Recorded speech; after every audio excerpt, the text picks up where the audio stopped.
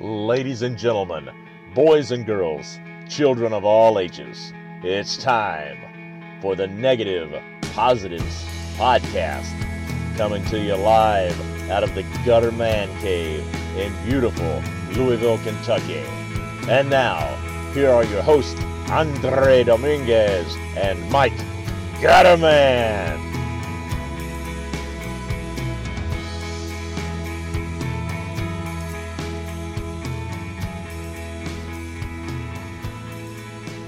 Hello and welcome to the Negative Positives Podcast, episode number 148. I'm your host, Mike Gutterman, coming to you from, well, not really the Gutterman Cave, more like the Gutterman Mansion. The Gutter Mansion, I guess, because we are recording a little different time than usual because of a very special guest, which we will announce here in just a few moments.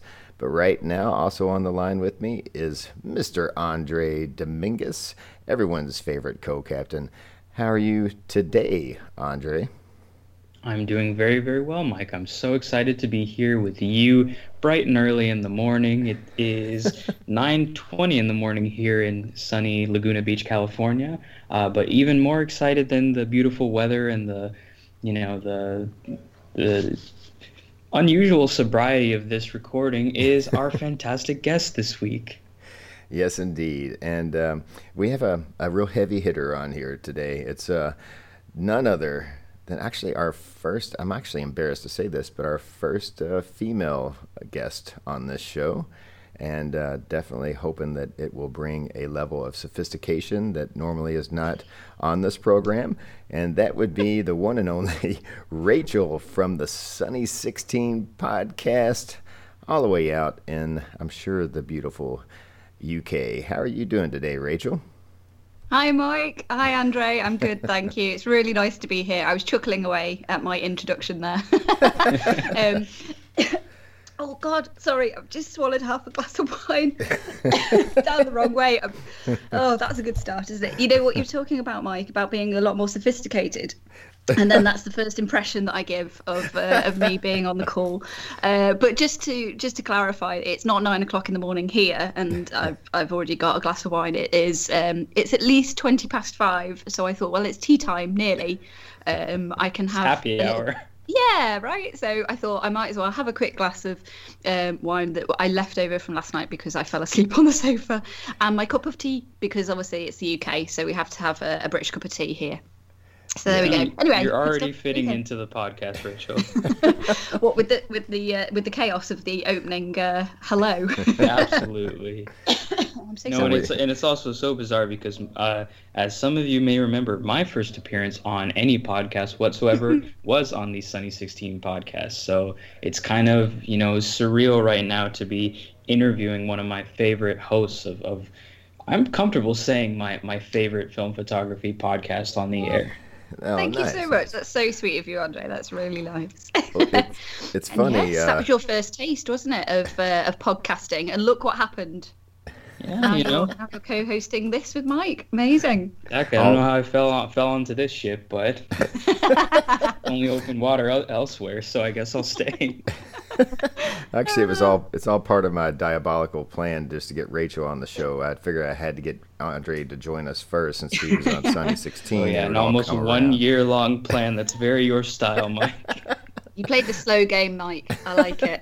Good. Well, it's funny. Both Andre and I have appeared on the Sunny 16 podcast, which was a big thrill. But Rachel was absent on both times, I believe, that we were on the show. So I can only think that she was avoiding us, I believe.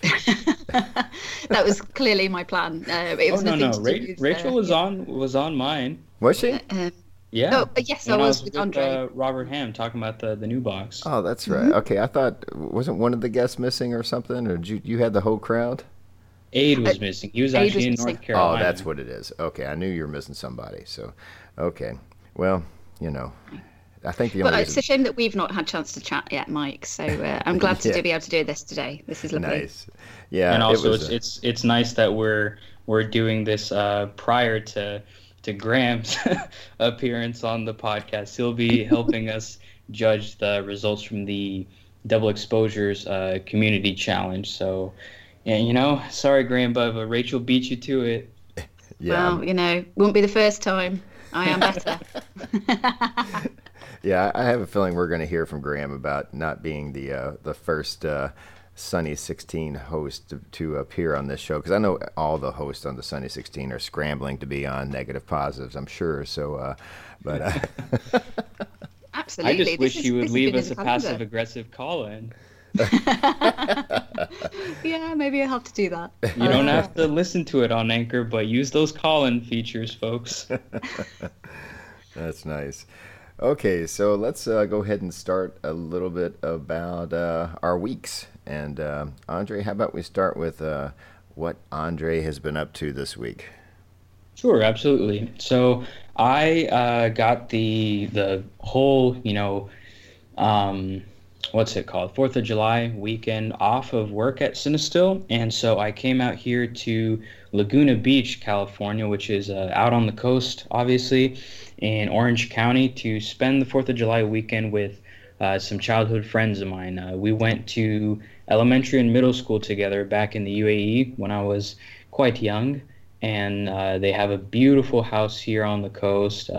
Been enjoying the beach, enjoying the actual 4th of July celebration on Wednesday, and taking a lot of photos with my Rolleiflex 3.5F and a mixture of 50D and 800T. Nice. So you didn't have a whole lot of work week this week, huh? You get off Nope. quite a bit for 4th of July. Just Andre. relaxing. Yes. Andre, you didn't mention the lovely photo that you sent me of you with your glass of was it bourbon?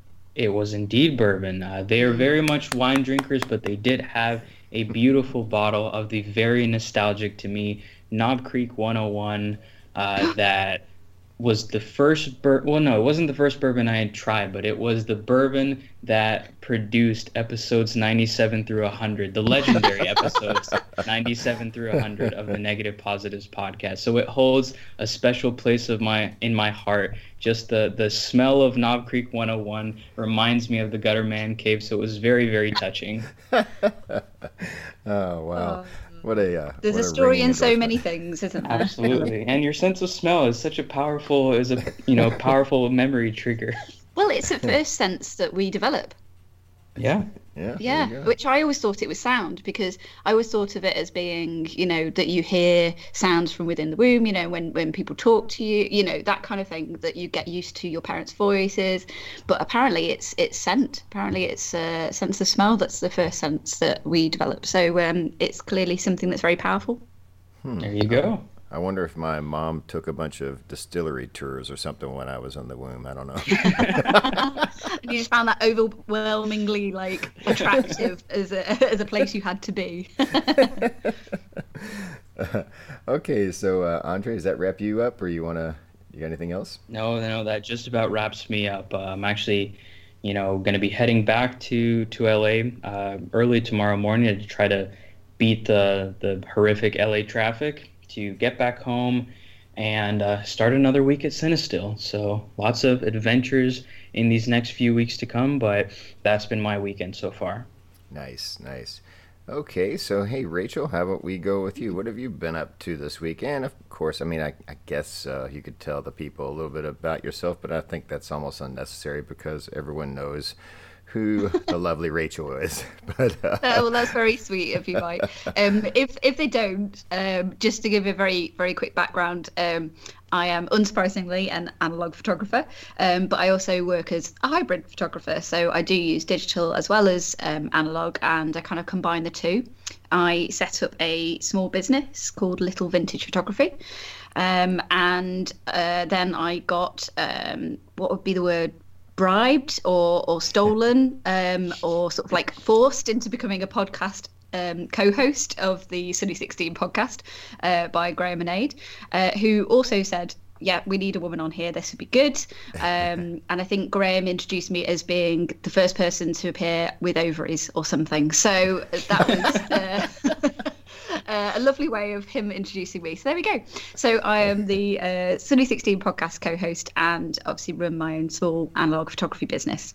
And this week I have been really busy, actually, unsurprisingly, for people who may already know of me, that there's always a million things going on. But this week has been quite exciting, and I've been really happy to say that I've been working on putting together more of my kits, because this week I launched my very, very first ever Little Vintage Photography product, which is an Analog Adventurers kit. So I was at, sorry, excuse me. I was at something called MakeFest on the Saturday, which is like a maker festival in the UK. This one happens to be in Liverpool and takes over the whole of the Central Library, which is a beautiful building. It's 5-6 floors, and basically across all of the floors you've got different stalls with different makers and inventors and creators and things happening, running, demonstrations or workshops or selling products. So I thought, well, this is something that I've had in mind for at least 2 years now, and finally I thought, well, this I might as well just go for it, even if it's not completely, sort of ready for me to go. I've got my own website for it and all the rest of it, because you get to the point where you go, I just need to do this now, Mm-hmm. And it been like I say on my mind for so long. So I put a few together as sort of a little trial run. And I thought, well, if I just take a handful with me that I've made up and just see generally what the response is like. And it was a great response. So I was really pleased with that. And was that me? Sorry, was that my phone? No, sorry, that was me. Okay, super unprofessional. My bad. No, it's fine. It is fine. So I thought I'd take a handful with me and see what people thought. And there was a lovely response. And so then it was like, oh, crap. Now I need to probably get them online so I can sell them online. So that has been my week, really, has been kind of figuring out how to do that, dealing with the first orders that have been coming in for it, and people getting in touch about saying, oh, this seems really interesting and I'd like to know a bit more, and all of that kind of thing. So I had somebody drop by the house literally like last night to pick one up. It's okay, it was somebody who I actually knew, but otherwise that's really creepy, but no, it was fine. So they got in touch and said, actually, have you got any made up now, because I need it by 6 o'clock tonight. So I happened to have the extra sort of demo model that I'd taken with me to the MakeFest fair, and I said, yeah, that's fine, you can have that one. So so they popped around and picked that up. So yeah, really, that has been my week this week, kind of getting on top of that, and I'm putting together a little instruction video as well, because as part of the kit pack, I made sure that there were printed instructions, that there was also a like a page which has the visuals of a little set of photos to show how you would build the pinhole viewer, which is part of the kit. But I thought, actually, people learn in so many different ways. Some people like to read text, some people like to hear it, some people like to just watch a video and kind of like build along with that. So excuse me. So that's what I've been putting together, to make sure that you also have a password to the video so that you can see the instruction video and build along with it if you need to. So yeah, so that's what I've been up to. My Analog Adventurers kit kind of covers making your own sunprint photograph, a cyanotype sunprint photogram, if you like, and also building your first like pinhole viewer, so you can actually see how the physics of light works and see the world upside down through it. So it doesn't take a photo, but it's to sort of demonstrate a bit of the chemistry and a bit of the physics side of photography.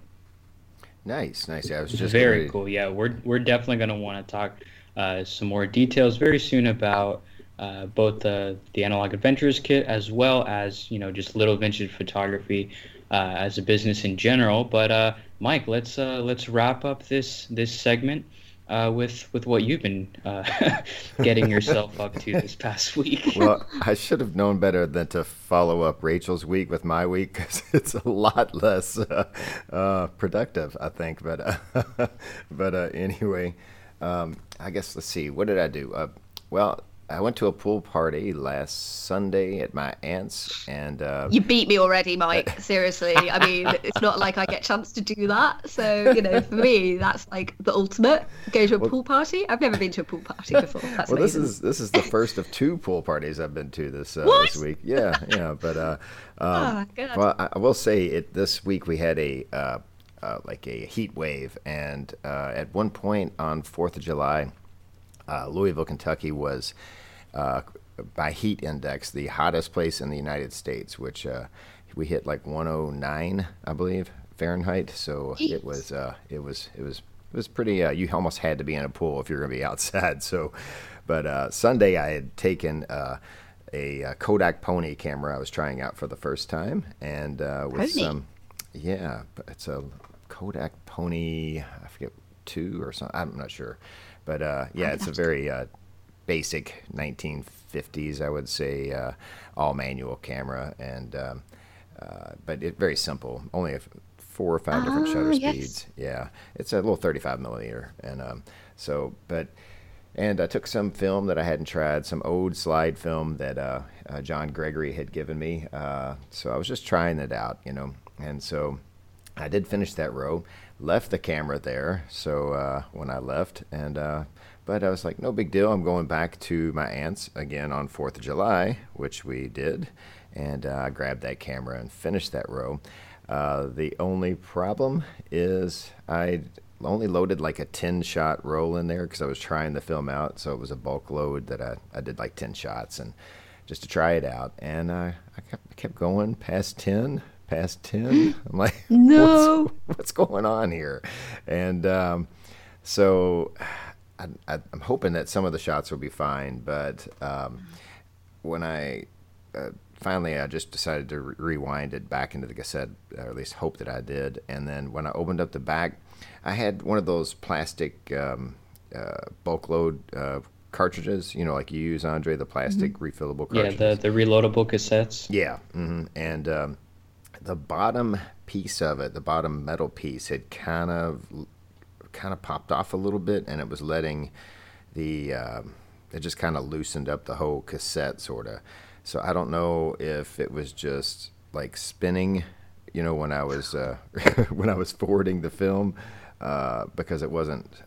I don't know. I don't know if that had something to do with it or not. But I don't know. Nothing worse than baggy film. What's that? I said there's nothing worse than baggy film, is there? Right.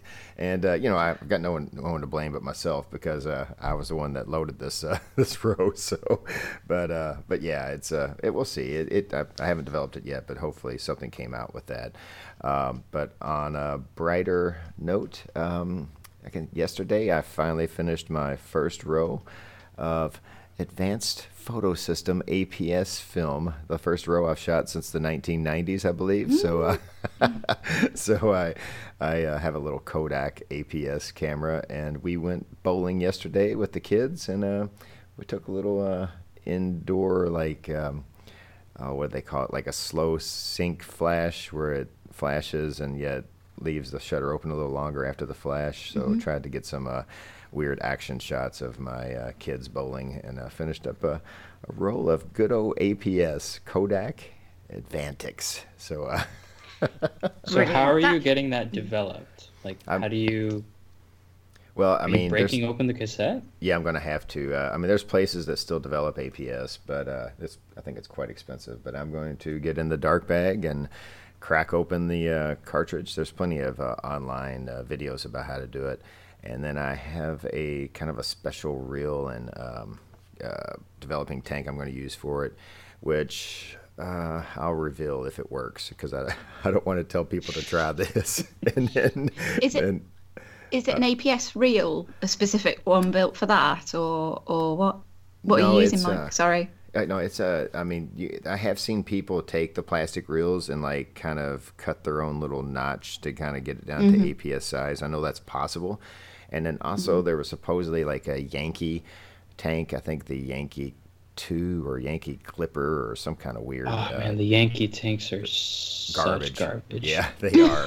And I've never come across one of those. Is it an American brand? Presumably? Yeah, they were based. I believe it's an American, horrible quality injection molded like thing that kind of falls apart in your hands. I was looking at one for 110 film back when I was, seduced by the allure of 110 for a hot second, and then you were naive.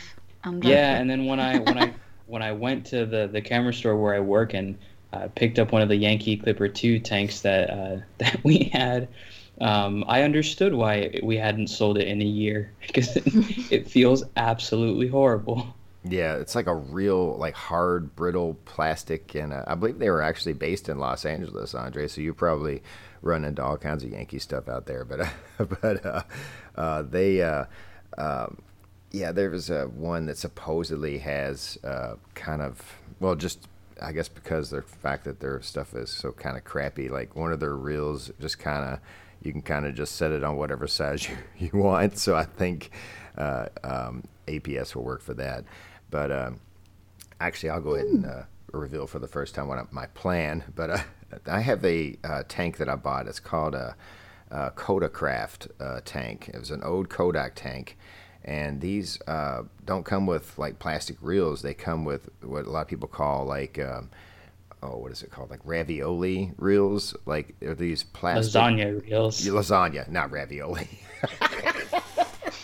It's very early for me. Mike. That's a very different kind, where it crimps the edge for you.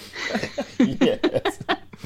Makes it into their own little, square slides in the shape of ravioli. Fills a little pocket with some, some delightful treats or something. I love it. That's great. Okay, now you can see that it's better when I think Mike's more mac and cheese than lasagna.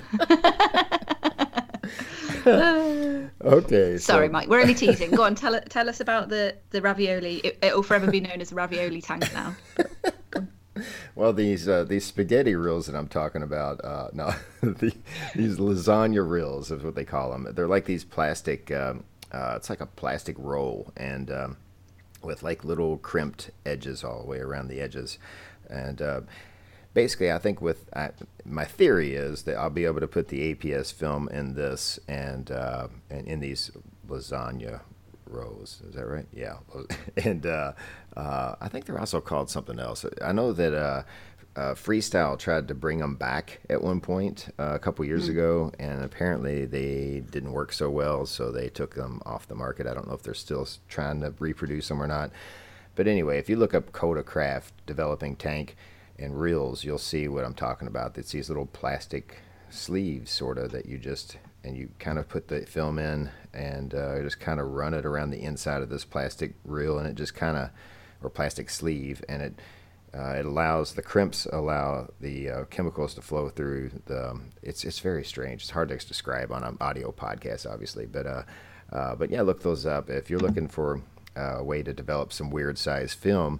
My theory is that this will work. So, but we shall know soon when I crack open this APS cassette and try to get it developed. So I'm definitely hoping it works because, APS film is really, really cheap right now. So I'd like to continue to shoot some more of it for the fun of it.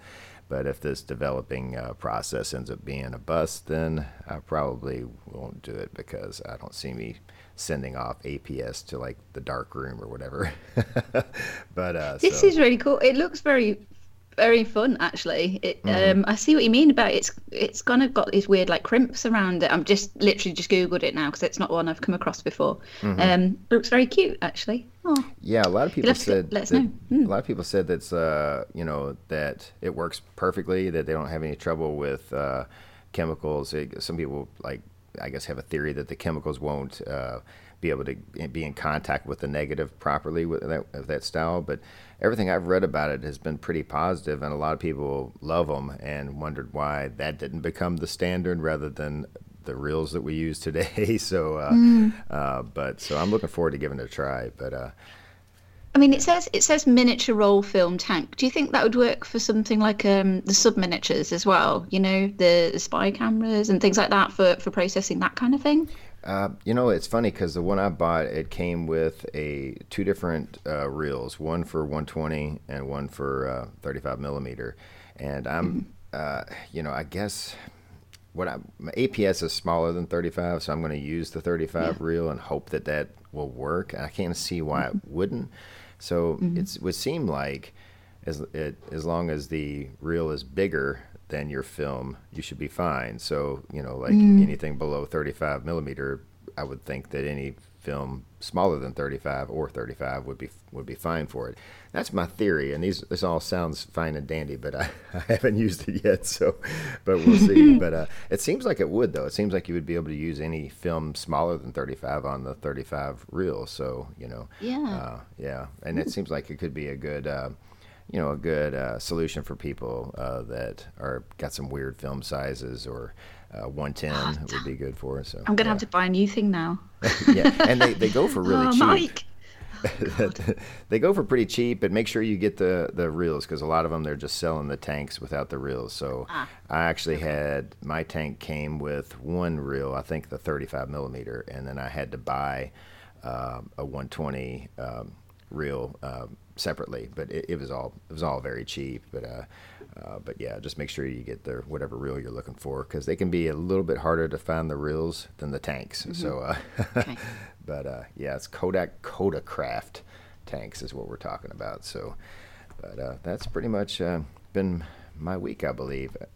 So you guys want to take a little break and get back to, we have basically a post on the Facebook group where we asked our wonderful people on the group to ask any questions that we wanted to talk with Rachel about. And so we kind of want to address some of those questions. So you guys want to take a break and come back and address those? Sounds good. Sounds good. All right. Well, let's take a break, and we shall be right back, folks.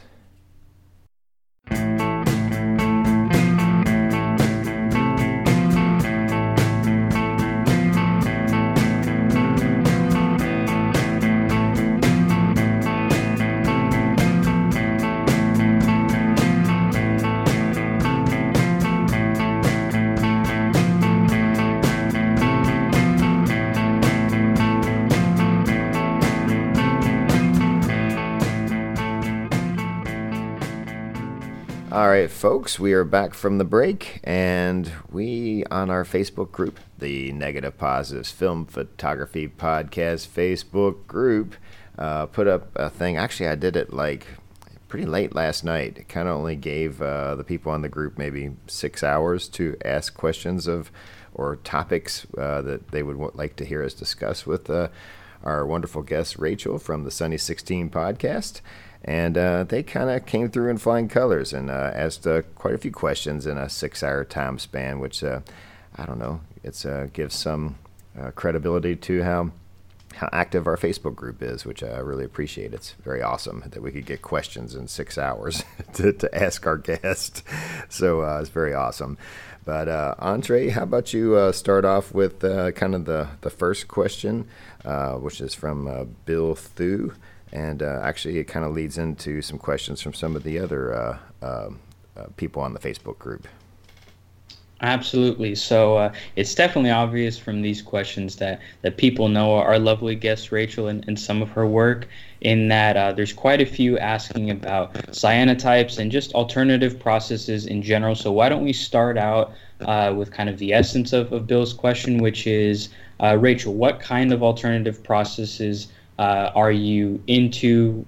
Which ones do you incorporate into your professional work with Little Vintage Photography, and which ones do you kind of tend to gravitate towards when you're doing workshops with young kids? Yeah, I think actually Bill may have sent us an email to Sunny 16 at some point previously, because I remember his fantastic name. So many thanks to Vicky and Bill Thu, who got in touch clearly to ask about this. Alternative processes. I love alternative processes. They're so much fun. They're just, I just find them really magical. Like, obviously, the whole of analog photography to me is magical. I just think it's incredible the way that we can just use sunshine and some chemicals and some water, and we make images. It's just, I don't think, however long I do this, I don't think I'll really get over just the beautiful simplicity of that. And the alternative processes are just a fantastic way of introducing people to this world, this whole kind of like new sphere of image making that they may well not have come across before. Especially in the workshops I do, it's a really nice way of introducing the idea that if you mix some chemicals, expose it to UV light or sunshine, or in some way make an exposure, and then develop it, then you'll get something that comes out of it. It may be good, it may be bad, it doesn't really matter. It's just about the fact that by using some of these really simple processes, you can create something very creative or very artistic, or just experiment generally. The ones I tend to use a lot are cyanotypes. I use those both as photograms, but also as cyanotype from negative as well. I tend to start with using the photogram side of things because that's really simple, really easy for everybody to understand. And because I work with such a huge range of ages, I mean, literally from sort of 4 years upwards, really, then, up to 104, it's what I find really lovely about that, and the reason I gravitate towards it is because it's so accessible and it's so simple for everybody to get actually a really almost instant result. Obviously slightly less instant in the UK because we have much less sun than you guys do. But to all intents and purposes, it's kind of almost like instant photography. It's like if you mix these chemicals, put it on paper or on fabric or what have you, lay some objects on top of it, expose it to light, and then after it's made its exposure, change colour, take those objects off, wash it, you've fixed it. It's like you've got something tangible that you can then take away with you or make into something else. If it's on fabric, you could always then use that as a starting point for creating something else, or you could frame it, give it away, whatever you want to do. I just think there's so many possibilities. So that's one of the main reasons I love alternative processes, because of how appealing they can be to such a wide range of people. And the other, I'm just trying to think if there was sort of like another reason sort of behind it. I think it's mainly just to try and sort of like show that there are so many things you can do, because if you think about infrared or film souping, all of these kinds of processes, it's all about getting a bit messy, having some fun, trying something that's slightly unusual out, and everybody, the things that they create from all of these processes are all very different, and I just find that really fascinating as well, because if you give one person cyanotype paper or the chemistry, or if you give somebody a recipe for souping a film, let's say, one person's going to interpret it in a slightly different way from somebody else, depending on the ingredients that you've got, or using Caffenol, etc., that kind of stuff. So I just think there's such a lot of scope to it, and that's the reason. Those are the reasons I use it, and really enjoy it. Nice.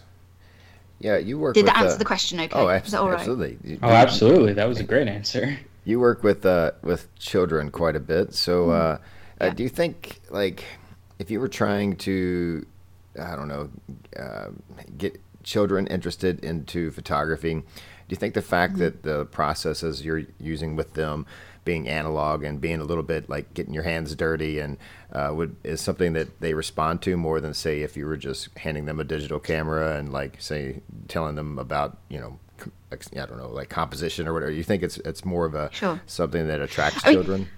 I think it does depend on the age range, but in terms of if you were handing them a digital camera and talking to them about composition, that's something that can be really appealing and can be really valuable to somebody who's that little bit older and has a bit more of a concept of how to use that.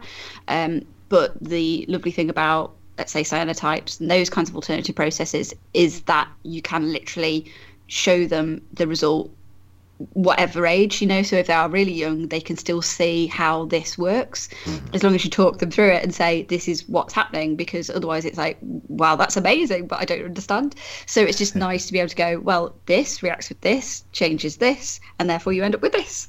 And it's kind of just a really nice way of doing that. And I think, like you say, that is part of the appeal of it. I mean, the other thing we have to remember is that for a whole generation of people and kids and what have you now, they've never come across this before. Like analog and an alternative is something that is new. It's new technology to them rather than old technology, because they've only ever seen phones and tablets and computers and digital cameras. That's the only way they've consumed or taken or created images. So this is actually a new technology, a new process to them, and anything that's new is going to appeal to the curiosity, I think, that's inside all of us that sometimes we lose a little bit as we grow up. But I guess I'm just a big kid at heart.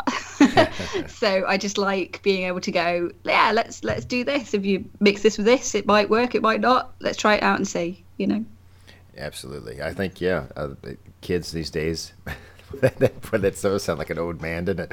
Kids I know, these days. I'm trying to not say it like that because it makes me sound so old. But I suppose, Andre, what do you think?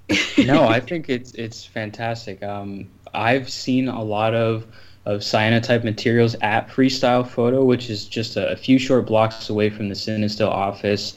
I've gotten the chance to, deliver film and chemicals to them a few times this summer, and every time that I'm in there, I'm just kind of going through the the aisles of this huge, like, basically analog-only retailer, and just marveling at all the things. And every time I pass by the cyanotype stuff, I keep thinking, there's so much light here in California. I just need to pick up a kit and do something with it, but I never know what to do, because I've done some pictograms in the darkroom just with Ilford paper, black and white paper. Black and white paper, and just exposing it to light from the enlarger and putting some stuff on the paper just to kind of block out that light. But what I'm really interested in, Rachel, is making cyanotypes from negatives. So Greg Obst actually has a question about that. He's saying, I'd like to know, specific to her cyanotype work, whether she shoots with that process in mind or she picks resulting negatives afterward that might look good as a cyanotype.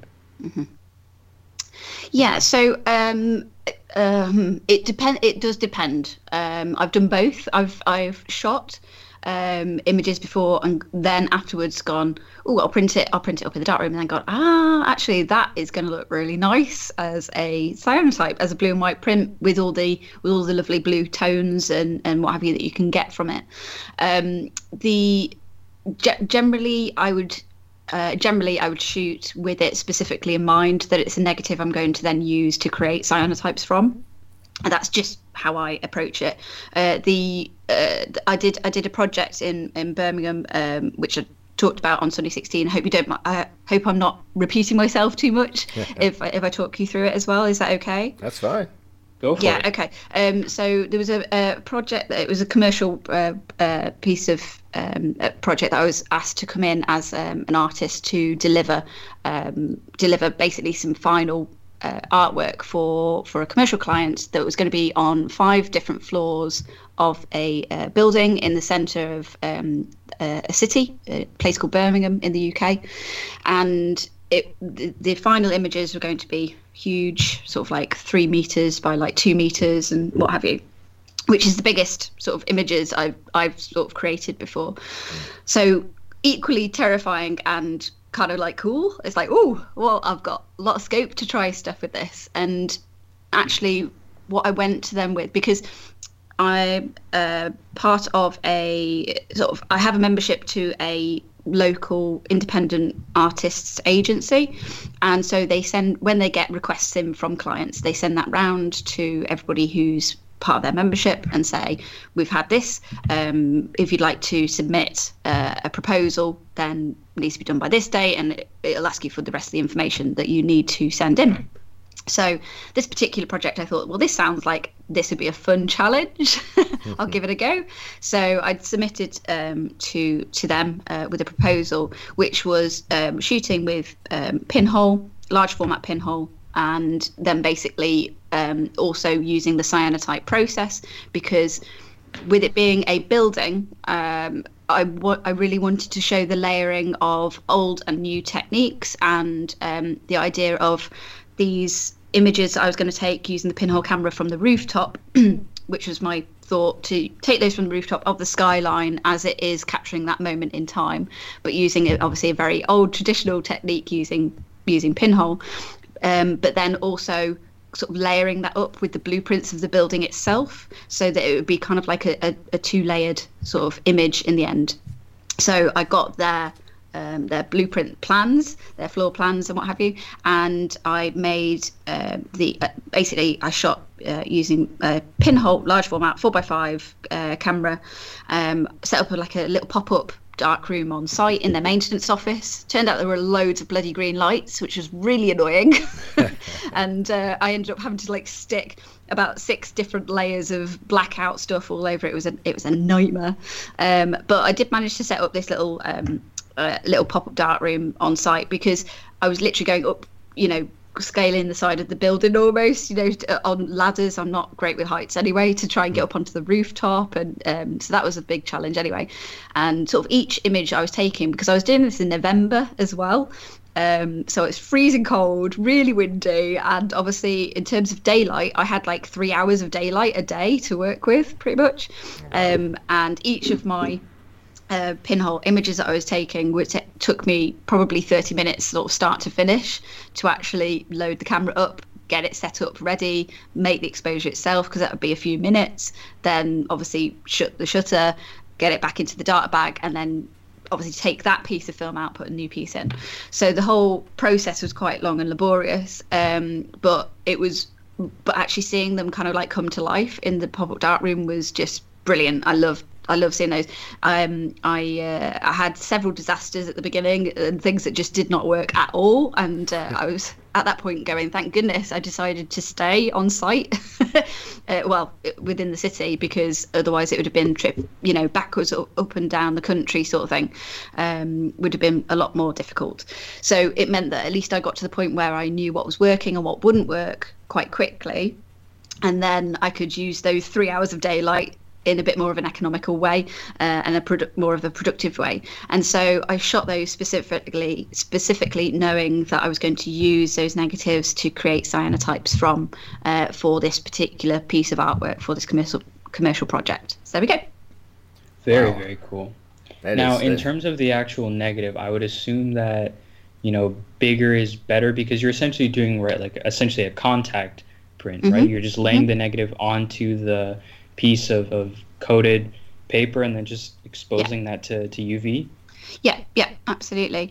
And again, it's like I was saying with doing the pop-up darkroom, it's just down to experimenting and testing it out, because different paper textures, it depends on how long you've had the chemicals, when you've mixed the chemicals, where you've got those from originally, if you're doing it yourself raw or if you're doing it from a kit, the paper that you're actually putting it on, whether you want to go for a lot of texture or not a lot of texture, all of these things, and obviously the amount of UV light, whether you're using actual sunshine or a UV lamp, because again, being the UK and being in November when I was doing it, I was getting different results depending on whether I was using the lamp that I also use or actual sunshine. So yeah, it's literally just down to experimenting with the amount of exposure time and all of those other variables to get something that you feel like, yeah, that works for me for that particular project. And again, you might want the slightly lighter blue, you might want a slightly darker blue, depending on the project and the final product that you're trying to create. There's a lady who I know called Leah Elm. She kindly came and worked with me on one of my sort of like workshop projects up in Liverpool. Bless her, she drove I think 3 hours or maybe more up the motorway to come and sort of assist me on that. And she works a lot with cyanotype as well, and she does some beautiful work too.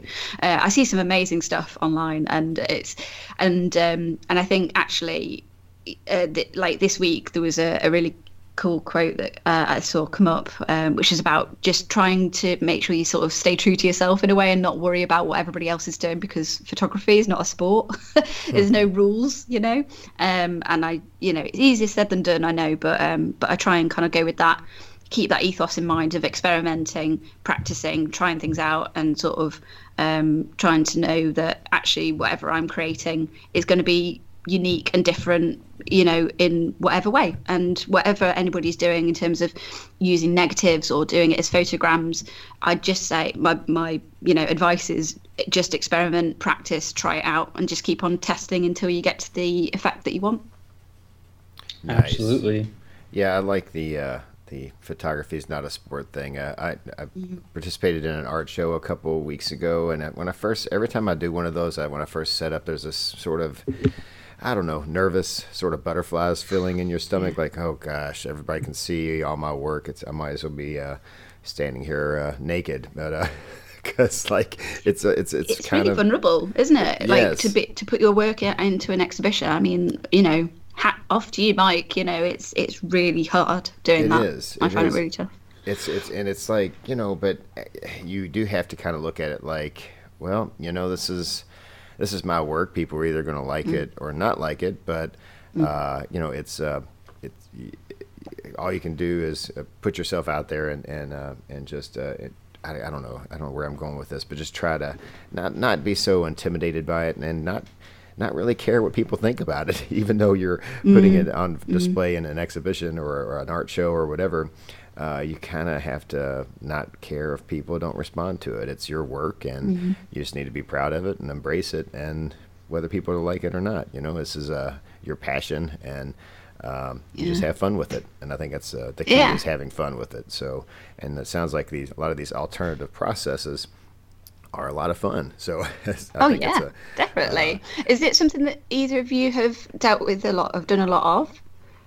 I mean, the most alternative thing that I've done is Caffeinol, which I actually really enjoy. I've gotten down to a recipe that, in addition to your standard vitamin C, instant coffee, and washing soda, I use potassium bromide, which reduces some of that base fog and yields some very, very, clear negatives that both scan and print, amazingly well. I did a small little project for my film photography class where I shot some portraits of my friend in a coffee shop, very kind of coffee shop themed. That one. They were lovely. Yeah. Now, what I would really like to do at some point is to print those on fiber paper and then see if I can tone the paper with coffee grounds. But that's an experiment for another day.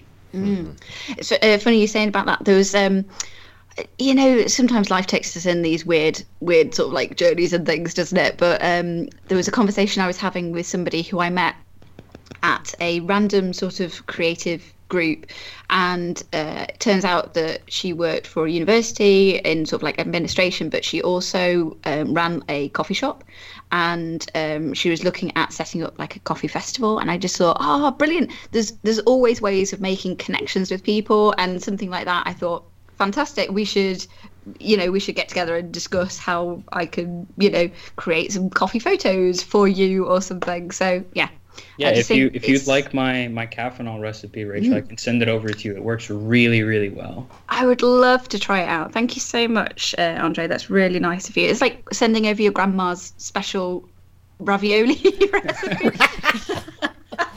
Sorry, Mike. There we go. That would be wonderful. Thank you so much. I'd love to give that a go. I just hope that you can find, classic American Folgers instant coffee in the UK. But at the very least, the specific quantities of the washing soda and potassium bromide should be a huge help for the actual, stability of the whole recipe. Then you can play around with the actual instant coffee you use and see what results you like. Well, that's basically you said exactly what I was trying to get at, and I don't think I explained very well, but that idea of if you just change one little variable at a time, you'll eventually get to that particular recipe that makes sense for you and for that particular project. And it might be that each time you do something, you have to tweak that slightly, but it will give you a sort of starting point, and that's something again you can share or pass on to other people as well, which is all part of why we do this, I think, right? It's part of being that part of that community as well, and helping other people to go, oh, this is a problem that I found, and this is how I've overcome it, or this has worked really well for me, or that kind of thing. I'm a big one for that. I think we do that really well actually as a analog photography community. Yeah, definitely. I think, and I definitely want to get a UV lamp at some point. Not that California is lacking in sunshine, but when I go back to North Carolina, it's definitely the weather is a little bit more temperamental. I'm just a little bit worried that searching for UV lamps on Amazon is going to put me on some government list because they might think I'm trying to grow some devil's lettuce. You see, when devil's lettuce, that's amazing. I've not heard it called that before. That's great. yeah, you don't want to end up looking at what I've ended up searching for in a way, because it's things like obviously UV lamps and blackout blinds and pop-up grow bag kind of like tent things. Oh yeah, you're definitely on a list, Rachel. Oh my god, I am, aren't I? I so am. Oh shit. Oh, sorry. I just totally swore. Sorry. You will have to edit me out there. Right. No, we don't edit. We don't edit. It's as if you've never listened to our podcast. Oh no, it's terrible. And you thought I was going to bring sophistication, Mike. How wrong you were. Yeah, as far as I think we were asking, what was we talking about? Alternative processes, right? Like whether we've done it. Okay, yeah. I have not done a whole lot of it. My I guess my version of alternative processing type stuff would be taking cheap cameras and screwing them up, and like I used to take single-use cameras and do some strange things to the lenses and stuff like that.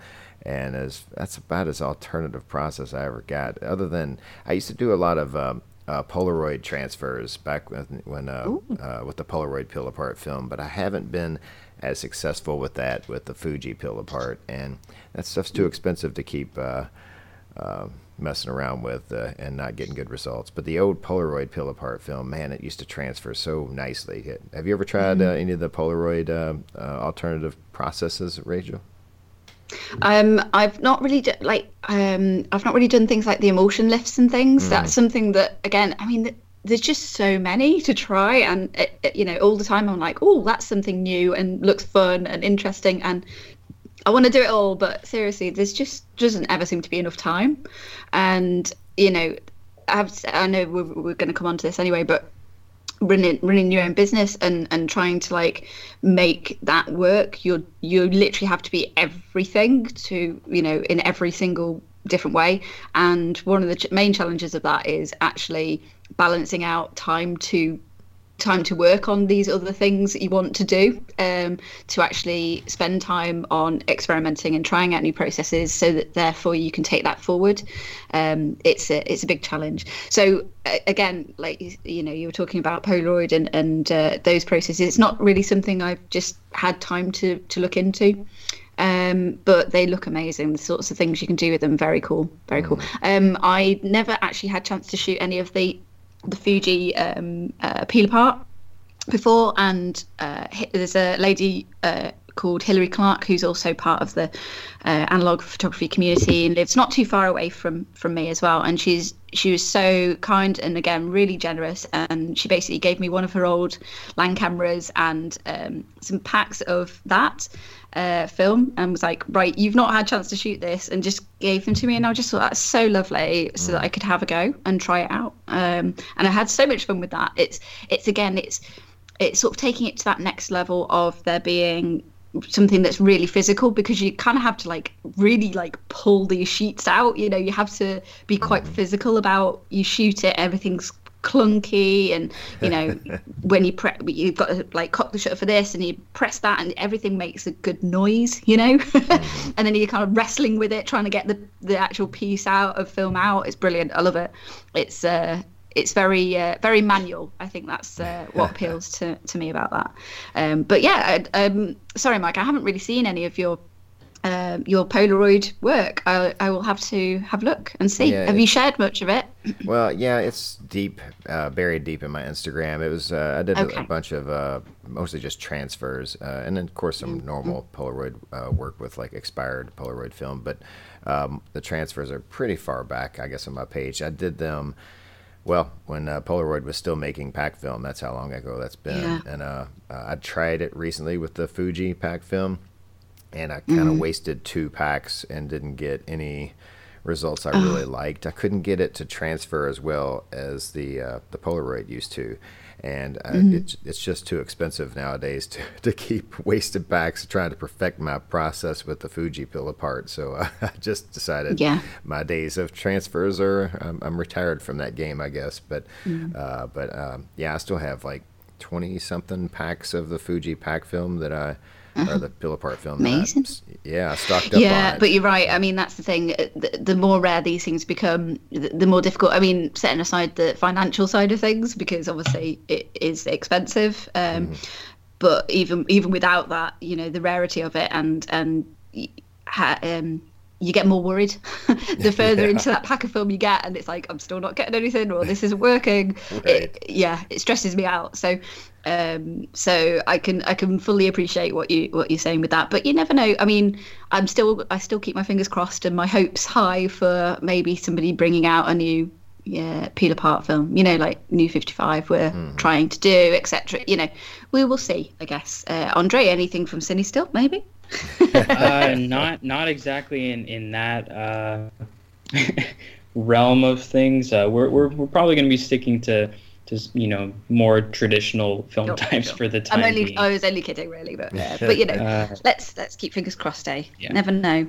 Absolutely. But I don't mean to rail too hard on digital, but yes, there are different things that you can do with post processing. Starting off with a raw image and doing a bunch of crazy shit to it to make it look different. But I mean, when you compare the almost ubiquity of digital camera designs, the standardized format of raw files, and then like in comparison, much fewer choices you have with post processing, to all of the different types of cameras, film formats. Every single emulsion is different.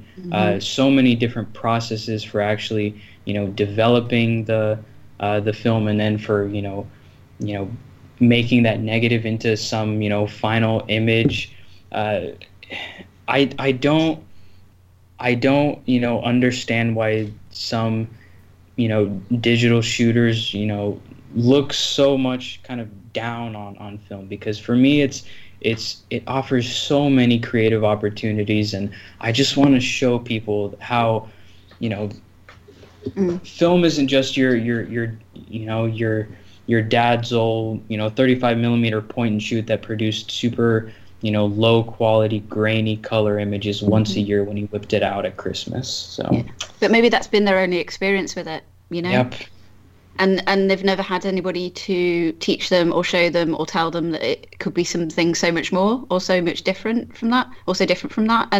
And I think that it kind of makes me a bit sad that, there's so many people in the world who've never had an experience like that, who've never experienced that kind of thing. And it's like, oh my goodness, there's so much out there that you can try and you can do. And so, I just sort of feel like, I think again, for me, the post, I'd so much rather be out shooting. I'd so much rather be out enjoying that shooting experience in the time that I'm actually at that part of the process, the shooting part of the process, than the post-production side, of digital, because it's very clinical. And for me, it's like, well, there's not really much that I can do there, it's it feels a little bit soulless, that sort of side of it. Definitely. Really. So yeah, I mean, one thing that I did forget to mention on the what did I do, I think it was the day before I left for Laguna Beach for 4th of July. I was actually taking a day to spend a few hours doing some pinhole photography out on Hollywood Boulevard with my beautiful lacquer finished teak wood and brass zero image 6x9 that the illustrious Corey Cannon of the Lensless podcast sold to me. And so I'm up there on Hollywood Boulevard with a bunch of people walking around with their tourists with their DSLRs, and you could tell a few probably students or young filmmakers walking around with their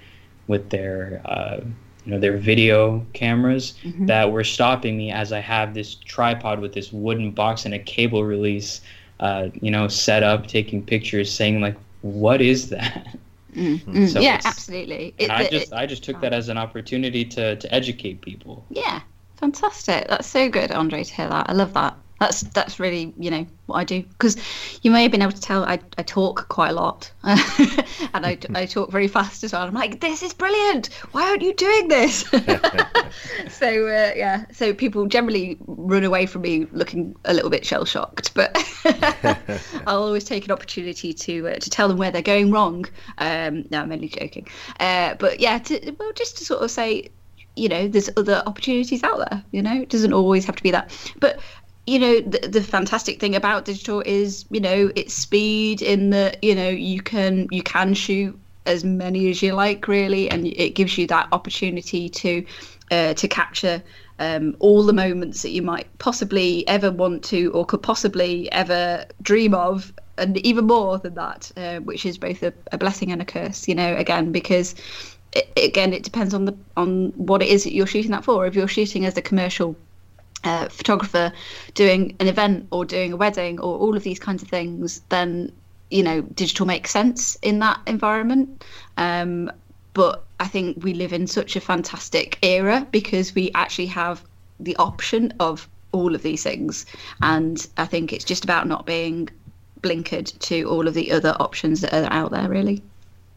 Yeah, I fully admit I have to make a confession that in a week from now we're going on a beach vacation, and I am actually going to have to dust off my digital SLR for basically for family beach portraits, because I have to set it on a tripod, turn on the self timer, and then run and jump in the frame to get the whole family in there. And with film, that would be difficult because I wouldn't be able to make sure that I didn't cut my head off or something. Yeah. Mike, are you telling me that none of your fancy schmancy Pentax cameras that you go on about doesn't have a goddamn self timer? No, they have a self timer, but like, have you ever tried to frame up 4 people? In a group shot, like a nice kind of tight portrait, and then jump into the frame and not cut an arm or a head off. I mean, it's hard for me to judge my my height, and of course sometimes my muscles kind of get out of the frame because see, here's what you do, Mike. You set up the camera, frame it roughly, and if you're not confident in your own ability or lack thereof to do it with a self timer, you wait for a nice Floridian to walk by and you ask them, see how it's framed right here with the tripod, would you mind just making sure that nobody's head is cut off or arms are cut off or beer bellies are cut off, and then just fire the shutter. And because it's a Pentax camera, that nice Floridian is never going to want to run off and steal it. Oh, well, they wouldn't want to steal my 6.7. I'm sure that would be hard. I could catch them if they tried to steal that. But I did have an experience outside a library in one of the slightly rougher areas, shall we say, perhaps around here, and the one of the security guards who was sort of like there was like, oh my god, you can't leave something there on the tripod. I was like, it's literally a black box. It was my pinhole camera. I was like, if they run off with it, they are not going to be able to do anything with it. Right. It was pretty hilarious. And he was like, no. I was like, seriously, this is what it is. And I took it apart and showed him, and he was like, that's just a black box. I was like, yep, but it has a hole in it. It'll take a photo. But yeah, it was pretty funny. Well, I just thought it would be quite hilarious if somebody did actually steal that and then was like, there's this amazing camera, this huge camera on a tripod, and I nicked it and then got home and were like, what the fuck is this? They wouldn't even know what to Google to I know. I love it. Well, anyway, sorry, that was a bit off the point. No, that was perfectly on topic. But I should say that, a lot of people shoot digital that are getting paid. It's a paid gig, so they feel better shooting digital to make sure they get the shot. Well, if you understood the importance of these family portraits to my wife on these beach vacations, you would understand this was the pressure is as high as a paid shoot on delivering the goods. I'm not at all judging on that because I mean it can be really stressful, and you want to make sure that you get these shots, and I do completely understand that. And again, you're using the right tool for that particular job, for that project, for that paid gig. It means that you're going to get the shots for the client, your wife. So go for it. No, don't worry, Mike. I'm judging. I'll have a talk with your wife and set her straight. I think this woman has enough to put up with, to be fair, considering the photo that I got in the chat earlier. I make sure that she gets at least some nice photos as compensation. I don't know what you're all talking about. You must have been my evil twin brother you guys are talking about. Maybe. Mike, do you have a USA, shaped like anti-sunburn on your chest now? Can I just say, I was thinking about this before, and I was like, Mike is literally going to be his own cyanotype.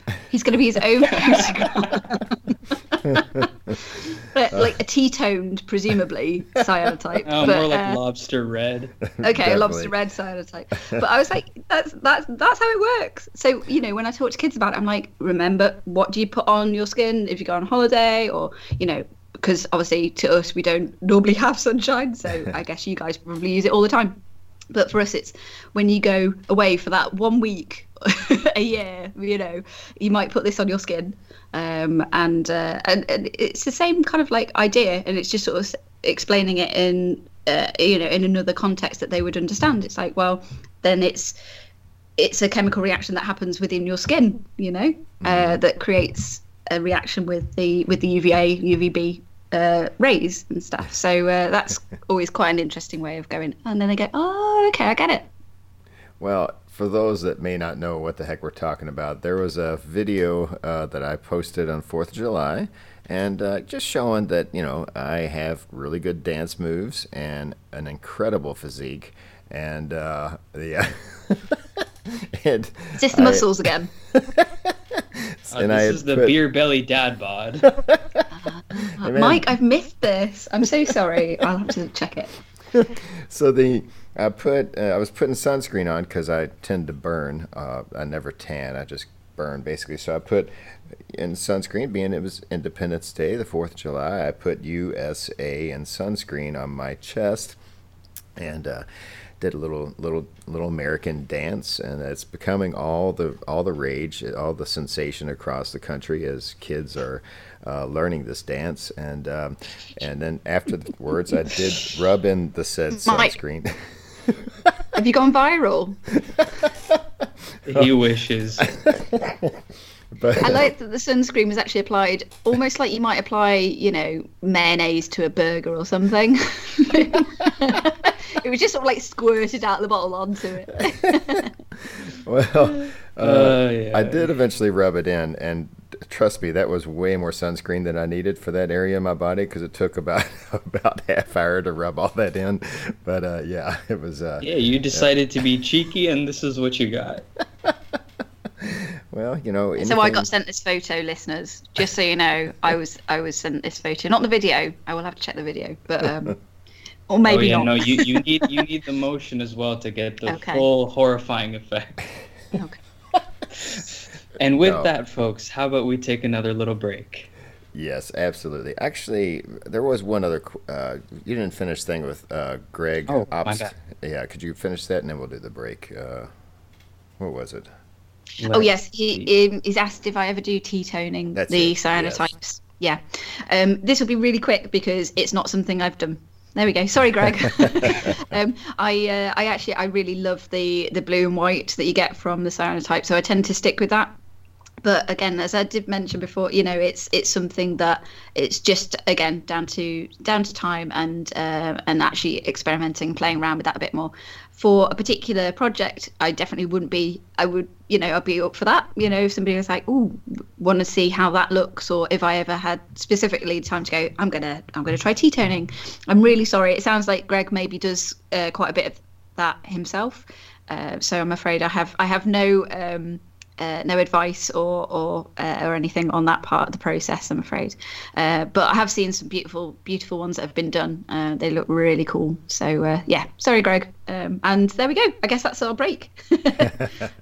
Nice. I'm assuming the T-toning would I guess it would take it less blue, a more brownish, I guess, if you did that. Is that the whole point of it, I would assume? Yeah. Yeah. Okay. All right. Well, we got more questions to answer on the from the Facebook group thread that we started about having Rachel on, and we'll get to those in the next segment. We're going to take a little break, and we shall be right back.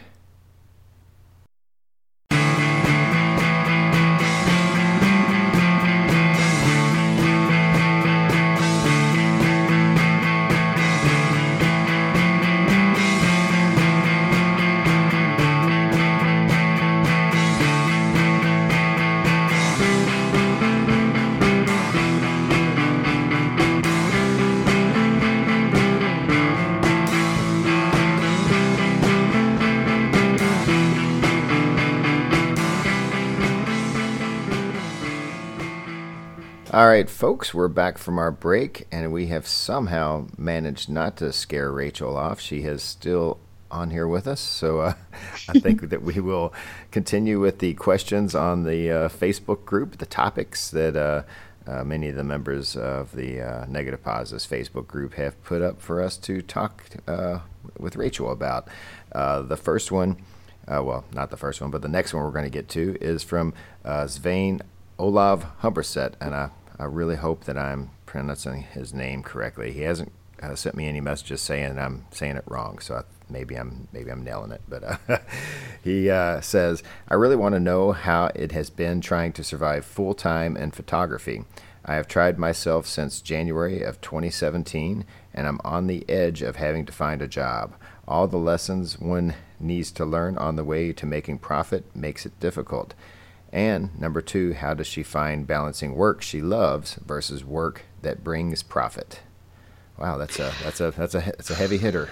It's deep. Yeah, it's a really good question, Sven. And to be totally honest, it's something that I am very much still in the middle of working out, and I'm sure I will be probably for the whole of the time that I'm doing this. We never know, do we? We never know what the future's going to bring. So there could be other curveballs that come out, and you just have to adapt to it. I think my biggest sort of bit of advice is to be flexible and to be diverse. So for me, those are probably the main 2 things that I found have helped me survive in running my business as a not even just a photography business, an analog photography business or a hybrid photography business, which is even more niche, and just to say that, don't believe Instagram, life's not like that. There's all the other crap that comes with it, unfortunately, that you don't see behind the scenes. That people just put up pretty pictures sometimes that are not necessarily what real life is and the real situation is like. Actually, before we started recording, we were chatting, weren't we, Andre, we asked me about the space where I have my office now,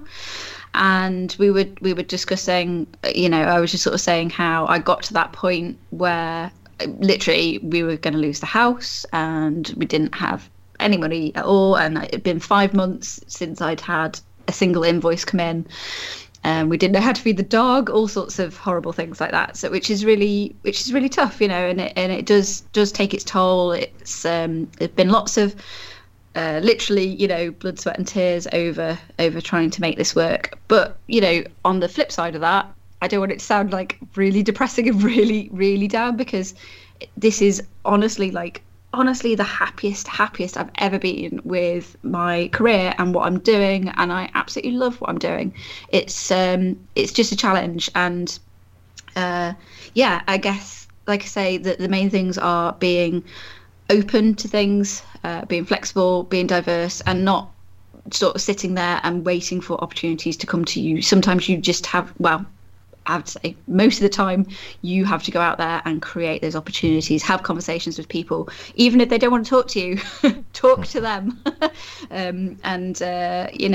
You never know where those conversations are going to lead. So the thing that happened to me was that things that conversations I was having, or people I was just talking to 18 months ago, 2 years ago, a year ago, suddenly kind of blossomed into a job or into a project or into a commission or what have you. So you kind of have to be in it for the longer term in a way.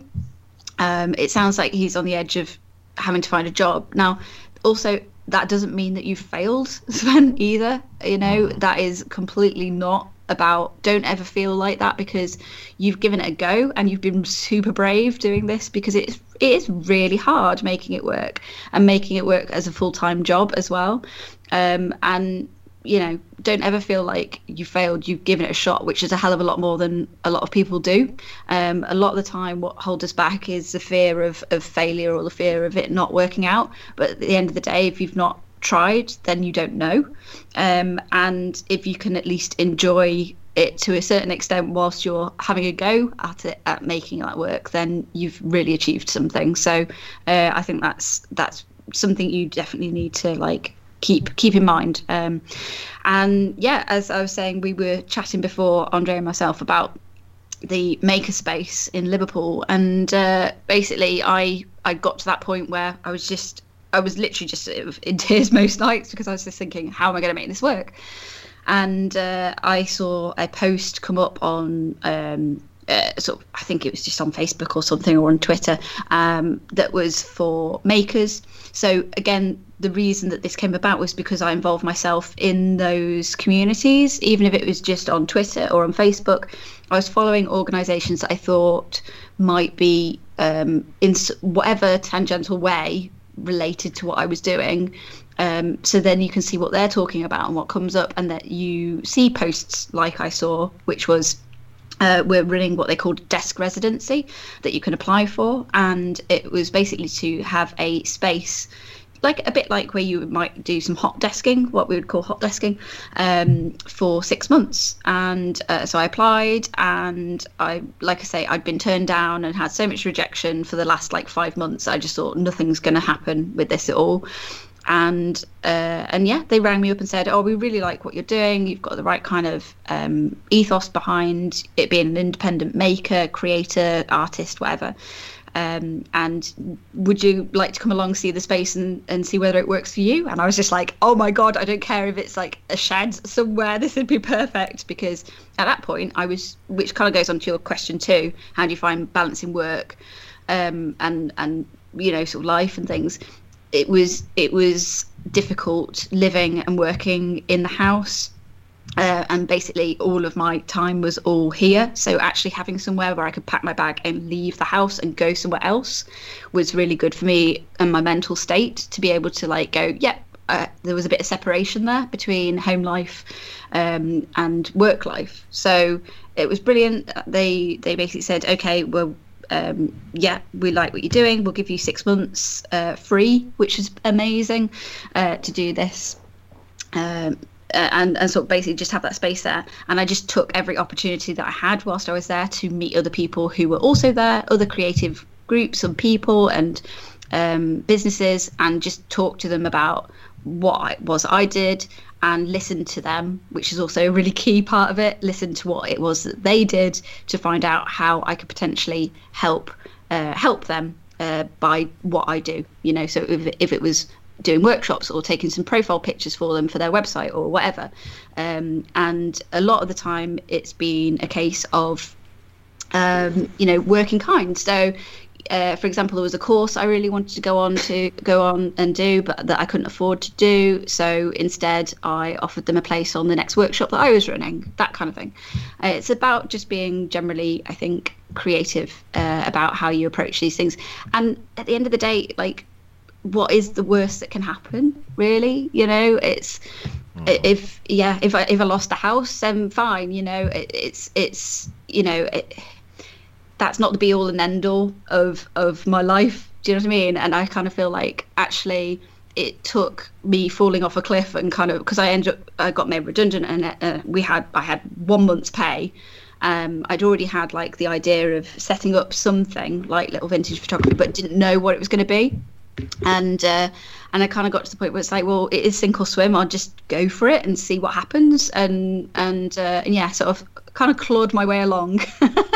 And by no means do I have all the answers at all. And I get these, really difficult periods of time where there are no jobs coming in, but you kind of just, in a way, you just have to keep faith that actually those little conversations, those little seeds that you plant will eventually bloom into something else. And it's been amazing, like an amazing roller coaster of a journey, and what have you. But yeah, I'm sort of starting to see those things that I put in place at the beginning kind of come to fruition, which is cool. So yeah, you've been going since, I think he says, January 2017, and that would make it about, like 18 months. This was the point for my business where I had this like, oh my God moment, what am I doing? This is not working. And I just stuck with it, gritted my teeth, got through it. And yeah, basically it started to snowball from that point. So it's feeling much more positive now, which is great. But like I say, who knows what the future will bring? There could be other things that mean that doesn't continue in that way, but I'll deal with it as it comes up, I guess. And we can only try best, right? There we go. That's my answer. Wow, that was a great answer. I think I don't know. It made me want to go out and start a business now. So hell yeah, do it. I mean, honestly, I think it's scarier to me, like the idea of doing something for 20, 30, 40 years of your life that you hate. That feels so much more scary than just going and setting up a business and doing something that you love.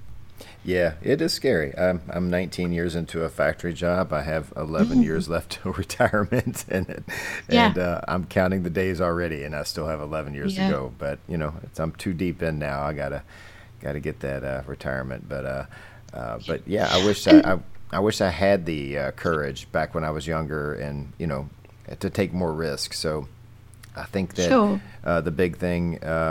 If you have any desire to work in whatever you're passionate about, definitely take that opportunity, because especially while you can, and you're in a point in your life where you can, because you're never going to regret at least trying to take that risk, and because it may end up being successful, but if it's not, at least you won't have that nagging question that, well, I should have tried, and so it's nice to see like our very own Andre here kind of pursuing his passion as a possible source of his future income. So and I've been very supportive to Andre and his endeavors on that. So speaking of Andre, you've been great about that, Mike. What I will say to potentially the young people out there listening to this podcast, I wonder what our rating would be. PG-13 at least. But if you are interested in this area, there definitely is space for young people. I'm a very risk-averse person, and even being a business major in college, and not really thinking that my photography is anything to cry home about, I would probably not go as far as to start my own business. But there's definitely lots of up-and-coming companies in this space that you can literally just do what I did. Just send them emails. Do you have an internship program? Are you hiring?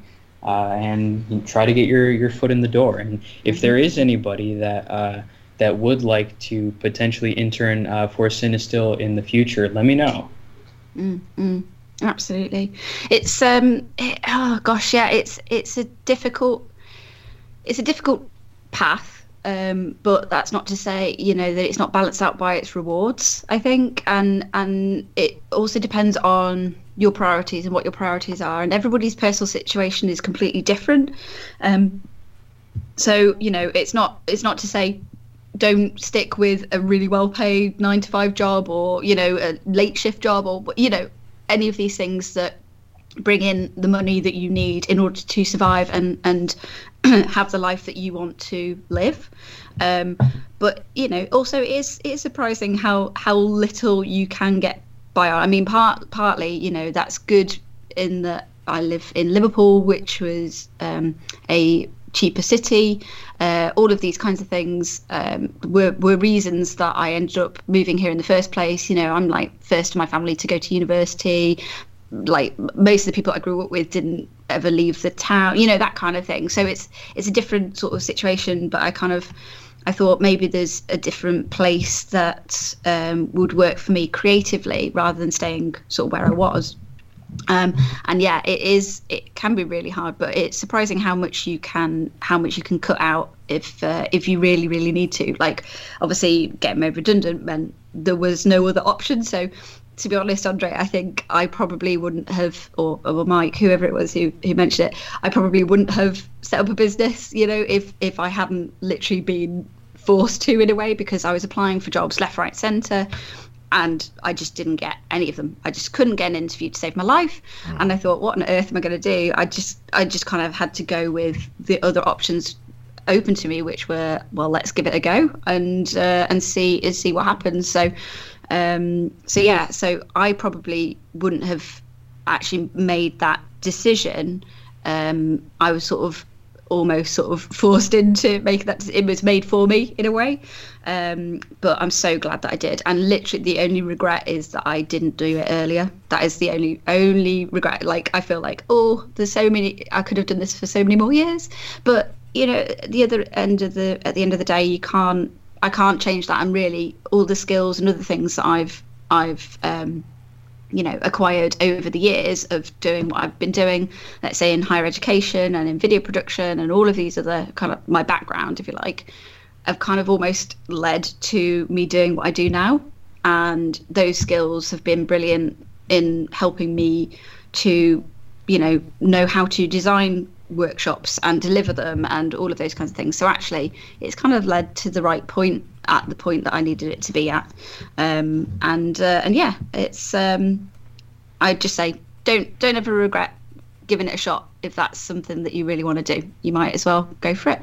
And not everybody does that super early on either. There is a point where you might go, oh, but I'm not young enough to do that anymore, I'm not 18 or whatever. But so many people, especially now, have what you might call a portfolio career, or may change mid-career and do something completely different. I have a friend who's a doctor but also works as a violin teacher, and it's a completely different part of her life.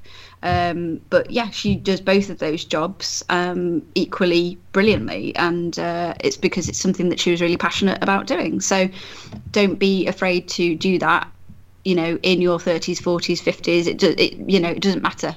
When you make that decision, just make that decision and have a go. Try it out. Absolutely. Nice.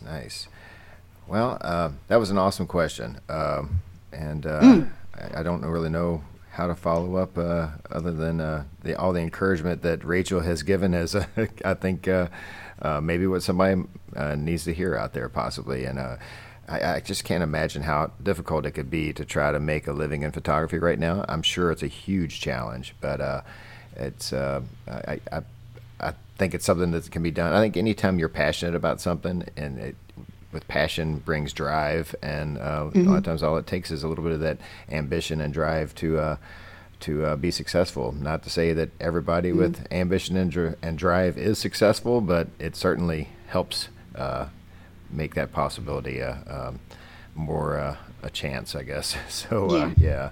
And it makes that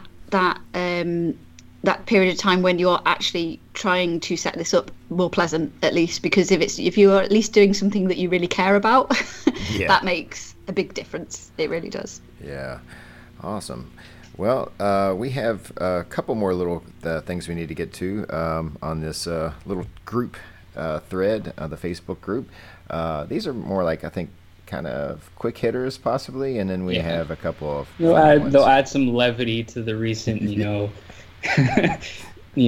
deep life motivation question. Yeah.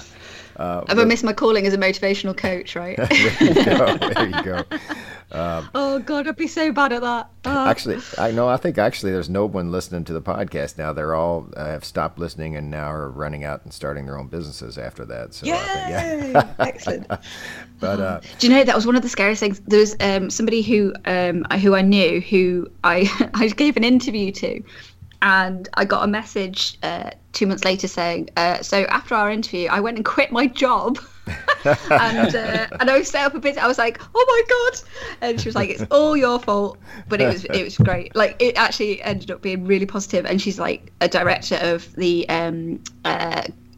Liverpool Girl Geeks and Innovate, her company now, and they're doing amazing like national and international stuff. And she's like, it was the best decision I ever made. So I was like, that's a sigh of relief. It was, but absolutely, I never realized I'd have quite that influence. When she said that, I was thinking, oh my God. But yeah, brilliant. So there you go. Another success story. So, there you go. All right. The first one, Mike? Yeah, this is just, I'm going to tie these two together, and I think these should be quick hitters. But first of all, Sherry Christensen says, what is her favorite part of shooting film? And then Junior Wyatt asked, are there any female photographers who have inspired you? If yes, who and how have they done so? Okay. So female photographers who've inspired me. Yes, loads and loads. And to be honest, I've always been so bad at names. I go. Like when I was learning the violin and things, I'd never remember composers' names. I just remember their pieces, if you like. I just remember how they made me feel when I listened to their work. And I think it's a similar thing with photography for me. It's about how I feel when I look at it, or if I come across it and just go, oh, that's beautiful, or what have you. I generally find I end up with less space in my brain to retain names as to who is potentially done that piece of work. So it's more about like a feel or a style that I'll come across and go, oh, that's lovely, and then I'll follow them on Instagram. In terms of female photographers who I would say inspired me, I'd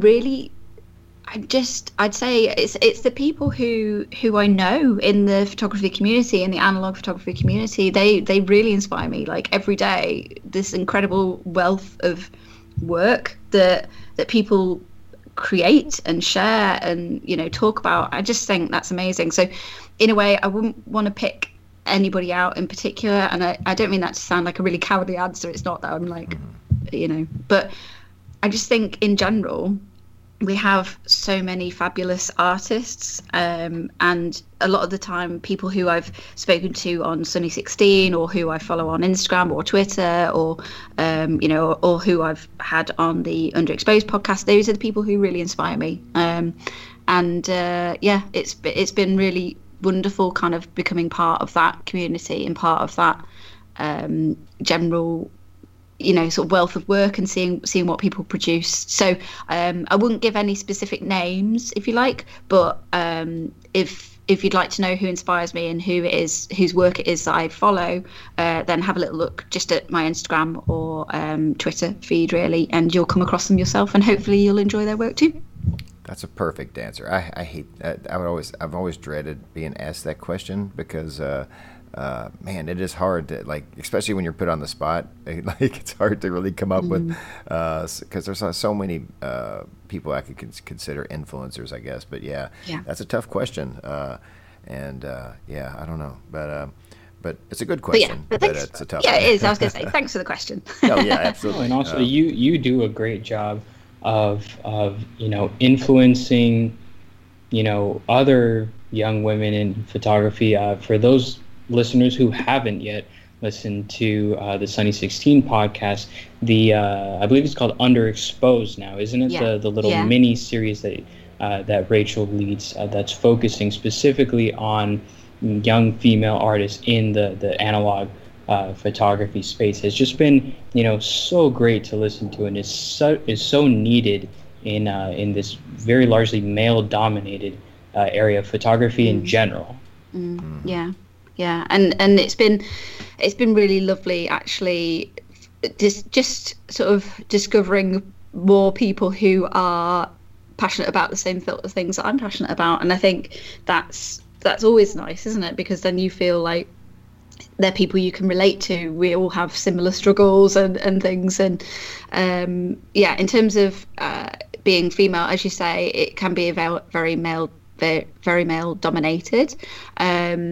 But that's not to say that we can't also champion the things that we do as women as well, and that's also down to awesome men like yourselves, helping us give a voice to those who are slightly less heard, shall we say? So thank you very much for having me on, and it's just more airtime for a female voice is always going to be something that I think is a useful, valuable thing. Even if you don't agree with what I'm saying, I think it's still, in general, useful to have more of those female voices or images or perspectives out there.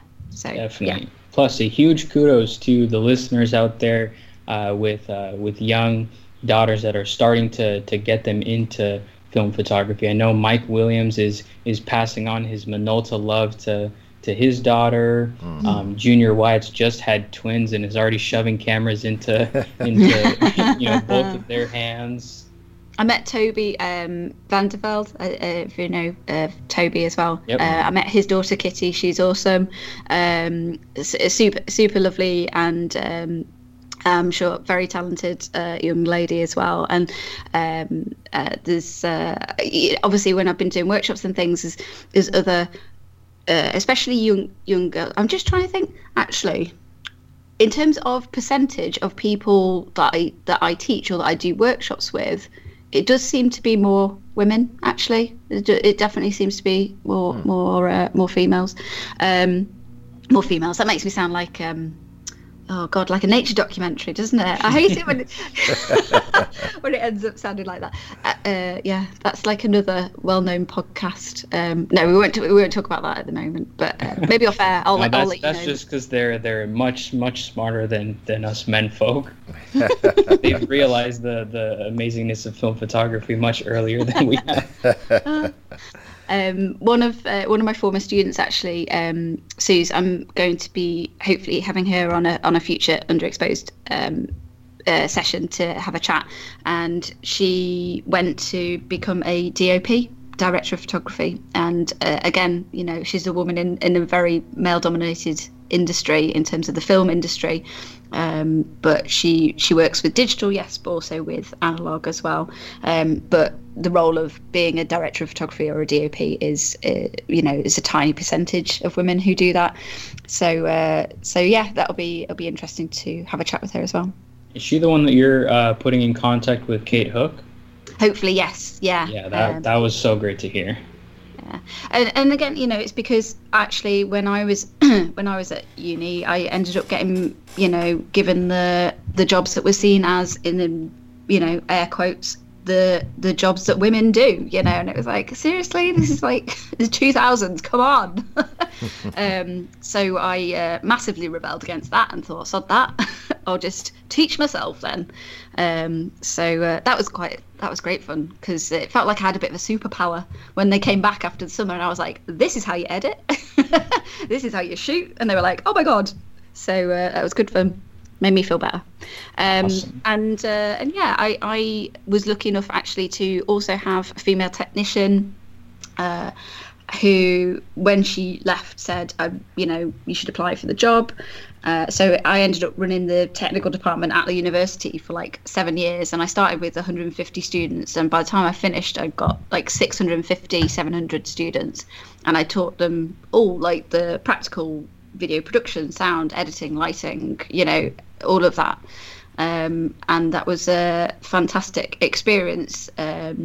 But, you know, it was quite unusual, and it probably still is quite unusual for me to be a woman doing that in that job. But yeah, it doesn't mean to say that we can't or that we're not interested in it. There's definitely room for both, I think. Nice. Let's see. Wow, where was we? Sorry, Andrew. this is what I was talking about, going off on a tangent. I'm really sorry. It's a half glass of wine. It's awesome. I could just, gone to my head.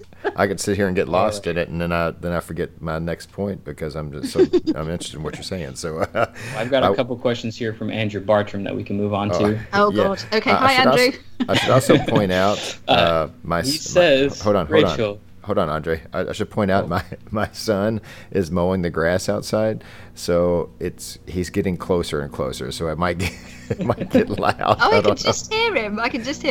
Excellent. Is he doing nice stripes? Is he probably mowing not. He'll Negative Positives podcast into your lawn? He'll probably leave a bunch of clumps that I'll have to go back over afterwards. But he's mowing the letters USA into the back. Oh my God. The quality control, you're going to need to go outside. Taking after his father. Okay, well, now we can move on. I just let you know there might be some noise soon, but... all right, so we got a few questions here from Andrew Bartram, the lovely co-host of the Lensless podcast, who says, Rachel, who do you like best, Jeremy or Aid, and why? I'm not going to answer that. All right, well, if you're not willing to answer that, he has another one. Oh, great. He has Okay, another is this one, worse or better? I'd say better. What character traits do you need to be a top-class podcast host, or even a mediocre one? This is like what you put on your dating profile, isn't it? Good sense of humour, ability to laugh at idiots. No, I'm really joking. Yeah, probably good sense of humour and ability to. Well, I was going to say turn up on time, but yeah, this is always really difficult.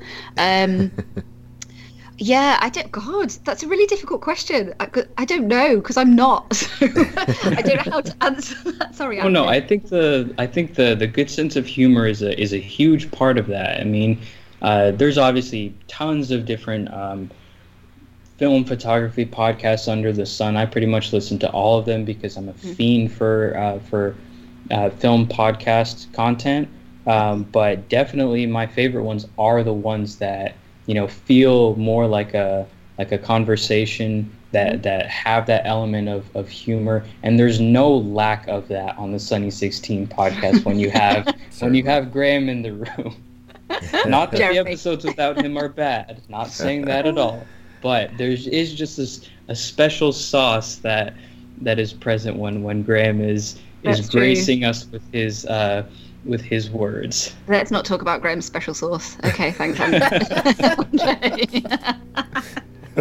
But actually, I should say, because that has brought something up for me, which was just to say that actually the reason, probably one of the main reasons that I said yes to their request for will you come and be the token female photographer on the podcast. They didn't say that, but maybe they were thinking it. But now they're stuck with me, so tough. It was because this. Oh God, it might sound really awful, but as a woman, it can be really difficult to find spaces online or in places like this where you feel comfortable just being yourself.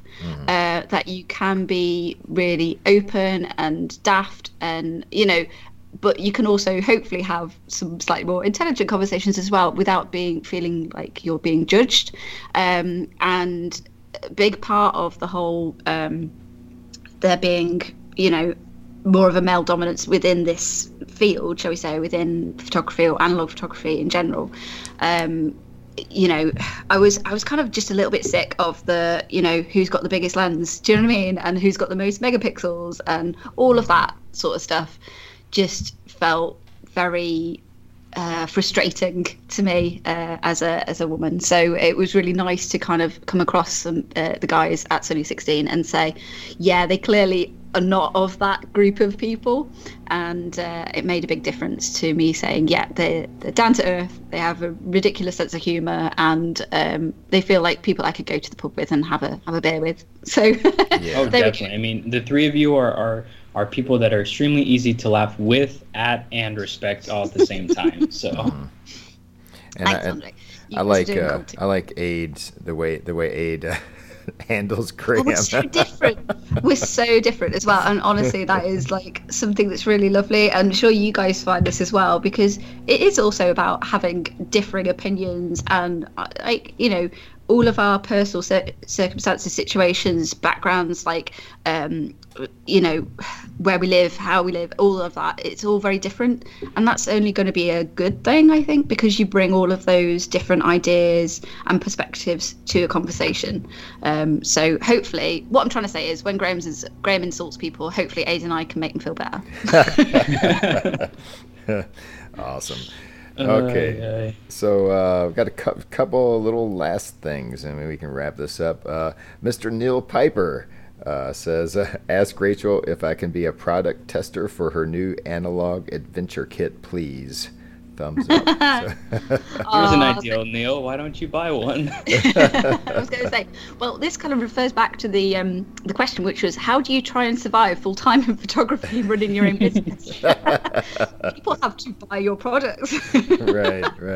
Or I'm joking, but Neil's again really a great person who's really definitely part of the community and clearly shares and gives a lot back to that as well. So I'm sure we can work something out. Well, there you go, Neil. So we put her on the spot for you. So I guess, and the last one was from Matt Melcher from Box of Cameras podcast, and I had mentioned that we were going to be starting this thing at noon, and he was like, his question was, noon, will you be drinking coffee or beer? And I went with neither. I finally did get me a nice, delicious glass of bourbon, and I believe Rachel joined me. What was you having, Rachel? But just, of course, it's not noon there.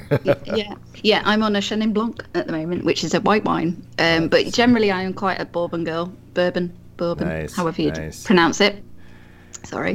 Sorry, upsetting all our American listeners. Oh God, bourbon definitely is not fancy enough to call it bourbon. Bourbon? I've never heard it called that. That's amazing. I tend to drink that more, or like a dark spiced rum or something. There you go, Neil. We could swap a bottle of nice dark spiced rum for an Analog Adventurers kit. Even when we record this thing in the morning, or at least in the morning here in USA time, somehow alcohol still enters this this podcast. It wouldn't be a negative positives episode without it. This is all bad influence from your guest. I'm so sorry. Yeah, because we've never drank before, so. But, maybe not at 9 in the morning. Okay, that's a different. That's a different conversation. I'm drinking water. I don't know about you guys. Well, it's afternoon here. It's technically it's acceptable to drink now. So anytime afternoon, I believe, is the rule, the standard, I guess. But so okay, let's wrap this episode up. We may have beaten M's record for longest episode. I'm not sure, which I'm sure he'll be really upset if that happened. So I just realised I didn't answer Sherry. Well, I'm going to have to break it now, aren't I? Because I realised I didn't answer Sherry's question, which was, what is my favourite part of shooting film? Oh yeah. Sorry, Sherry, I didn't mean to ignore your question. My favourite part of shooting film is kind of getting out and actually shooting the film. It's the part, unfortunately, that I have least time, or I seem to now have least time to do, because obviously running a business means you do everything else, all of the rest of it, and sometimes the running of the business can get in the way of the shooting film part. But yeah, that is probably my favorite part, just going out with a camera. I feel like that's such a luxury in a way, like choosing the film that you want to use, choosing the camera you want to use, the subject you want to go and shoot, and just having like a lazy time to be able to go and actually do that, and like without having to run around and rush for a purpose or for a particular job or something like that. I think it's the prepping part to go, yeah, this is specifically what I'm deciding, these are decisions I'm making because this is the particular shot that I want in mind. And then actually going and shooting with that without feeling rushed or pressured or what have you, to do it just to go and enjoy that part of it, I think would be what I'd say. There we go. Oh, that's awesome. I totally agree. There's something very almost therapeutic or something about going out there and just shooting with not really with no pressure, just for the fun of it, for the passion of it. It's quite amazing. Yeah. But it's ironic, isn't it, that it seems to be the part I get least time to do now. Oh, of course. Yeah. I don't even make my my living off photography, and it's still very difficult to get out. And it's just like any passion. If it's not, it's time is a problem for everybody. It's always hard to find times for the things that don't necessarily take care, like mow your grass, like, or like, just. You mean like your son? Yeah. In other words, taking care of my son to get him to mow the grass is. But even me interning here at Cinestill, people have been asking me like, "Oh, have you been taking massive amounts of pictures?" And I have to kind of be honest and say, well, no, not exactly. I mean, I spend most of the day in the studio working, and by the time I leave the office, the sun's usually already set. And I go back home and I pour myself a glass of bourbon and wind down for the night, because tomorrow I need to get up early to go to work again. Yeah. It's the modern age. It's a universal theme, isn't it? I think. It is. Yeah. But all right. Well, it has been really awesome, Rachel, to have you on the episode here today with us, and thank you so much for coming on. And it's just been a real pleasure. And you're so welcome. It's been really lovely to chat with you both. And I was going to say all in the same room. Not exactly. We're in 3 different time zones, but right. But in the same sort of analog photography podcast kind of room vibe. It's been lovely to actually have a chat with you both. Thank you so much for asking me to come along and do this. Oh, absolutely. Oh, absolutely. I mean, we've already gone on about how much of an inspiration you and the folks at Sunny 16 are to us. Thank you for the opportunity that you gave both me and Mike for being on your podcast. And you are always welcome back here when you do end up getting your bottle of the Cinestill DF96 monobath and use it for your own work, for your workshops, hopefully getting aid to finally develop some black and white film at home. Let's we would love to have you back on to talk about that. Absolutely. And I'm sorry we didn't really get a chance to talk about that today. Obviously, it's not quite arrived yet, but I really appreciate the fact that you sent over a bottle for me to be one of your testers. So I'm very much looking forward to using that, specifically because obviously the workshops that I do, the people that I'm teaching and talking to about this whole analog photography world, sometimes this is a really good, what I'm looking forward to is this being a really simple, straightforward way of getting them interested in that.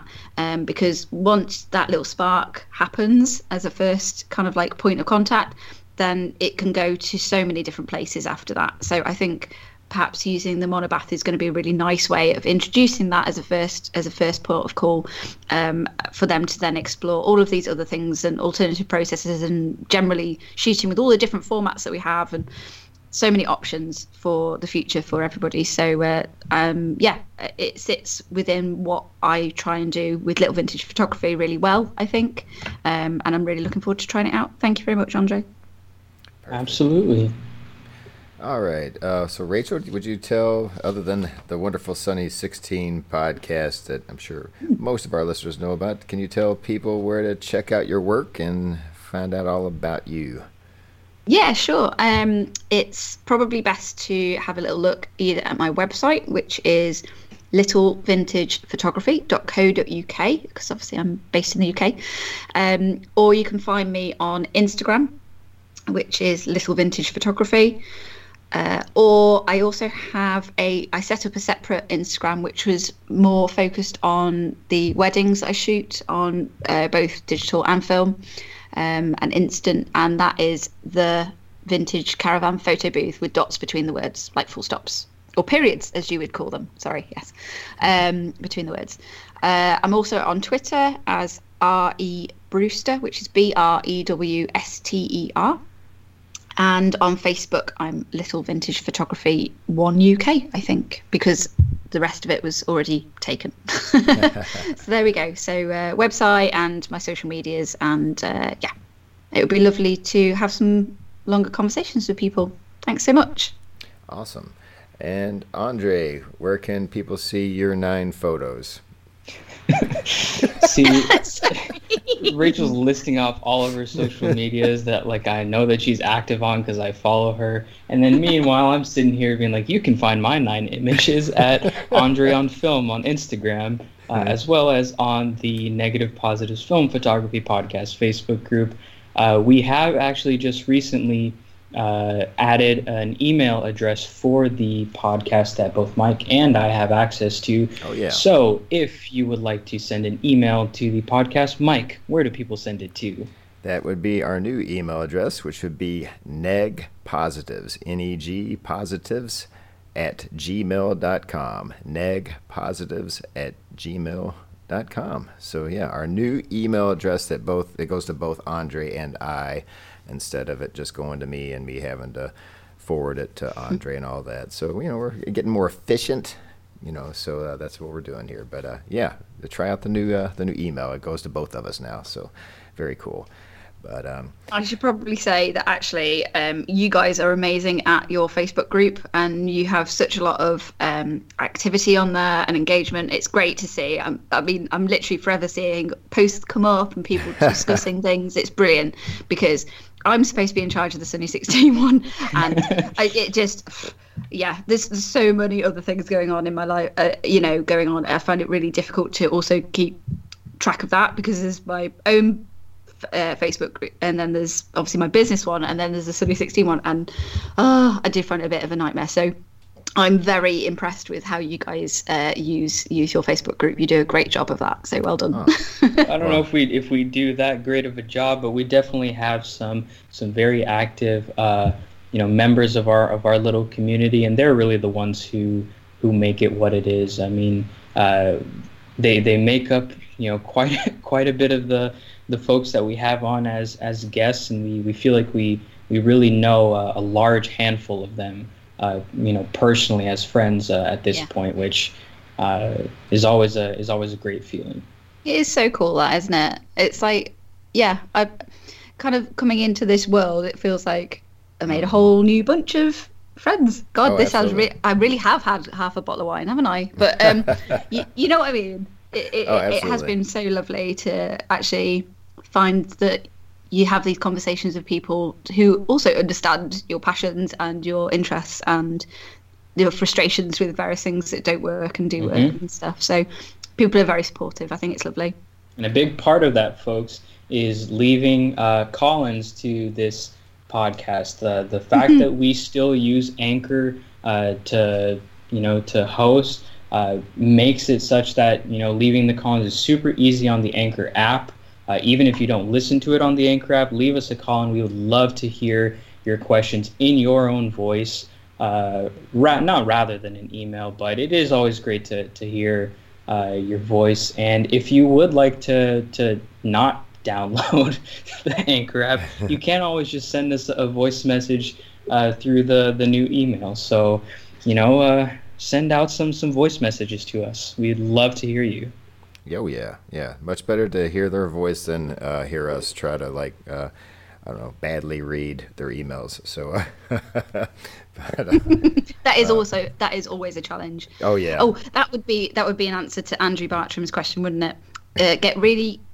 Be really good at reading out emails and not trying to read them and basically recite them at the same time. So take some time before you're reading out an email to read through it and have a chance to do that.